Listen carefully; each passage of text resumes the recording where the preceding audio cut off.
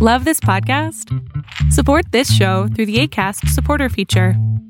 It's up to you how much you give, and there's no regular commitment. Just click the link in the show description to support now. Please walk Sparky for me. No way. I'll throw in a caramel frappe.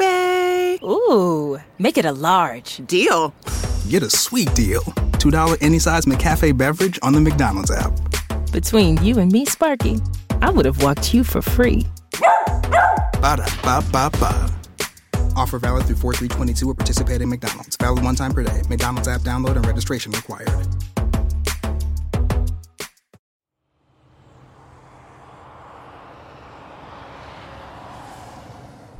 Hey everybody, I was thinking today about conflict and more specifically conflict resolution.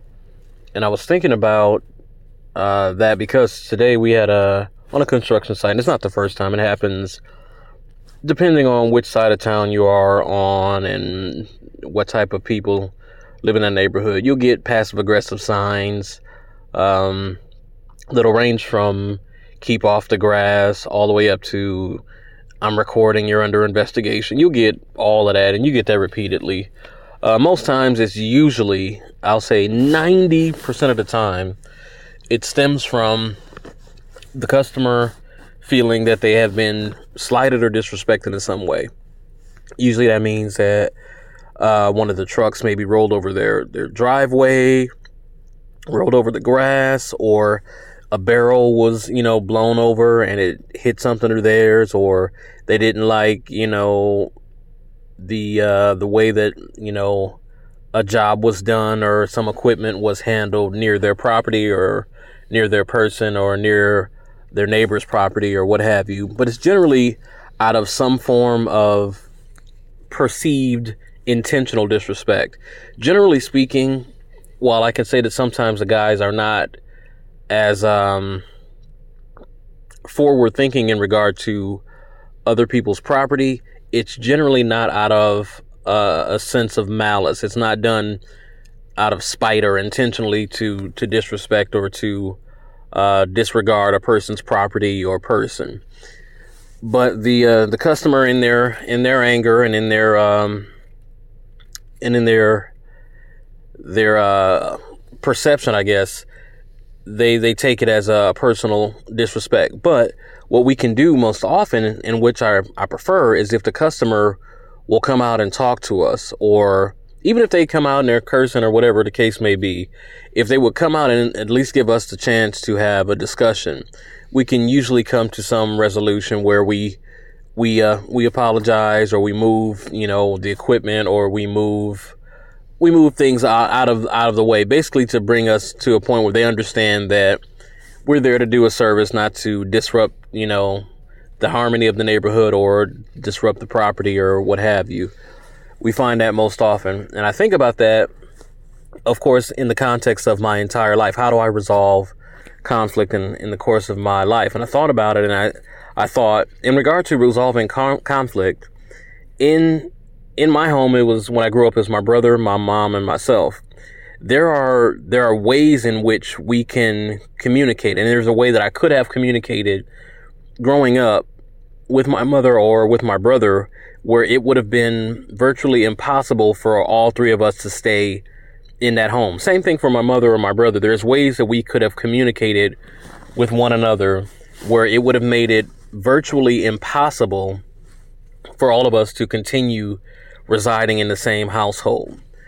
Generally, that would be intentional disrespect or intentional condescension or intentional dismissing of a person's perspective, of a person's viewpoint, or a person's perspective on the world. And you can do that to a point where it goes deeper than just a perceived disrespect. It goes to a flat out almost act of violence, an act of war, if you will, verbal war or emotional war.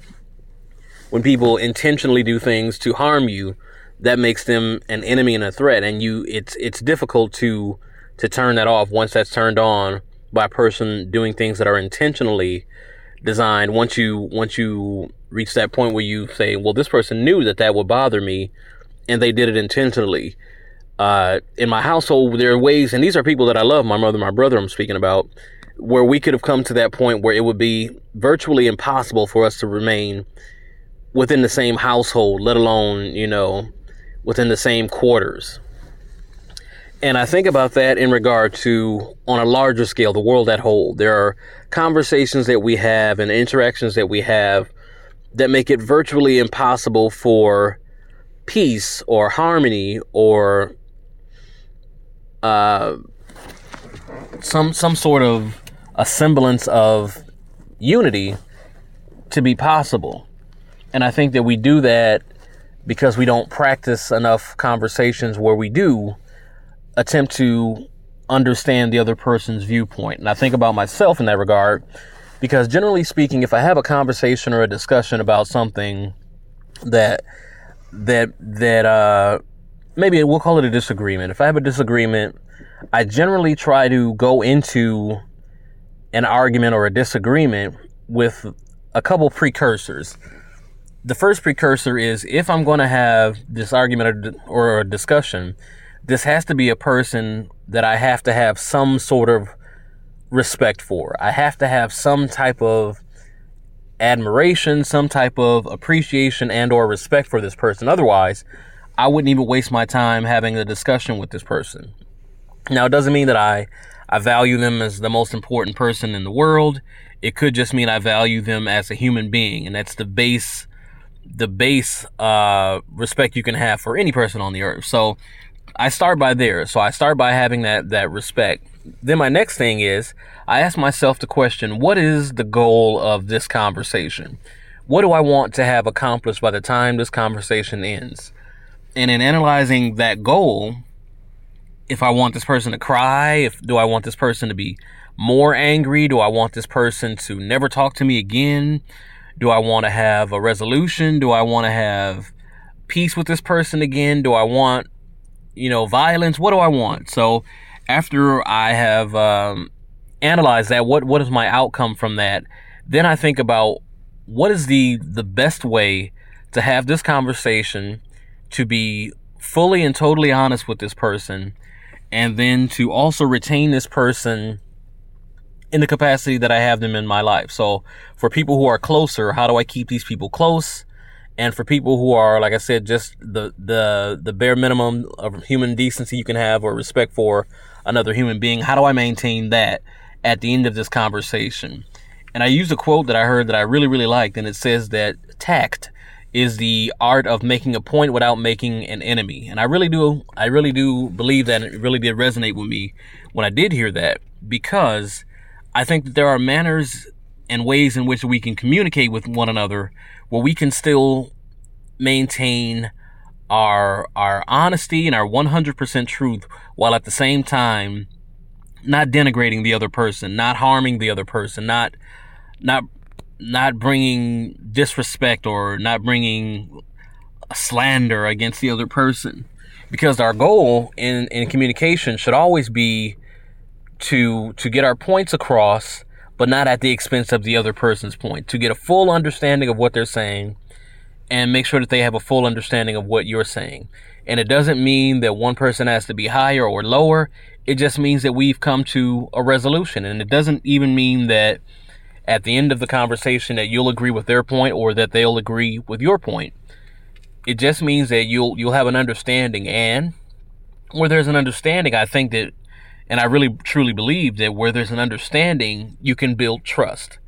And when you can build trust, the next time you come into that part of a conversation where you disagree, you can trust that this person is not disagreeing with me or having this viewpoint because they seek to harm me with their position. They're not stating that because they know I state something different. They're not stating that to hurt me. They're stating that because that is their position, and I can respect it even if I do not agree with it. So I think that in conflict especially, it's important that we learn to have a process in how we approach conflict. And I think that along with many other times that we have communication, we have to do a little bit better job, a much better job, and I'm speaking to myself, a much better job of making sure that before we go into the conversations that we are level-headed enough to figure out what's the end goal for this conversation personally, what's the end goal for this conversation with this person, and have I been truthful to my point? Was it valid to what I really wanted to express? And you have to analyze things all along those lines. And you get better at it with practice, but it takes time. And I'm thankful that even in these times where, I'm working a job right now, I'm thankful that I'm able to at least objectively look at situations and then say, what is the real goal? Why would this person send a passive-aggressive notice in case of my job?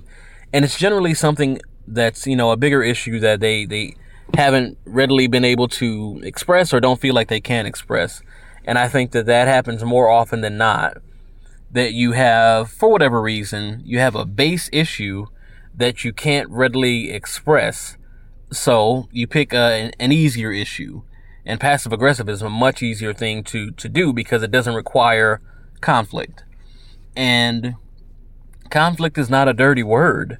Conflict leads to resolution most often, and the way in which we resolve it can make a difference. But I don't think conflict in and of itself is a nasty word or something to be afraid of. So just thinking about that and how we resolve our conflict and how we get over those situations and how we can apply those same practices for conflict on your job or conflict within your personal life or even conflict with yourself, within yourself, and how we can move those practices interchangeably within those dynamics that we have in our life.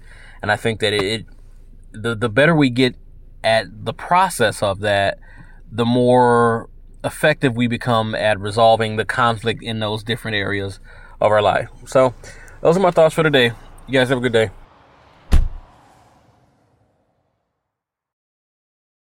Millions of Americans are getting back to work. CareerBuilder calls it the Great Rehire. And we want to help you get the best jobs before everyone else. CareerBuilder gives you the competitive edge to get the job you want, at the salary you want, with the benefits you want. We even send job alerts, so your perfect job lands right in your inbox. Go to CareerBuilder.com today, or get left with whatever jobs are left. Find your next job fast at CareerBuilder.com.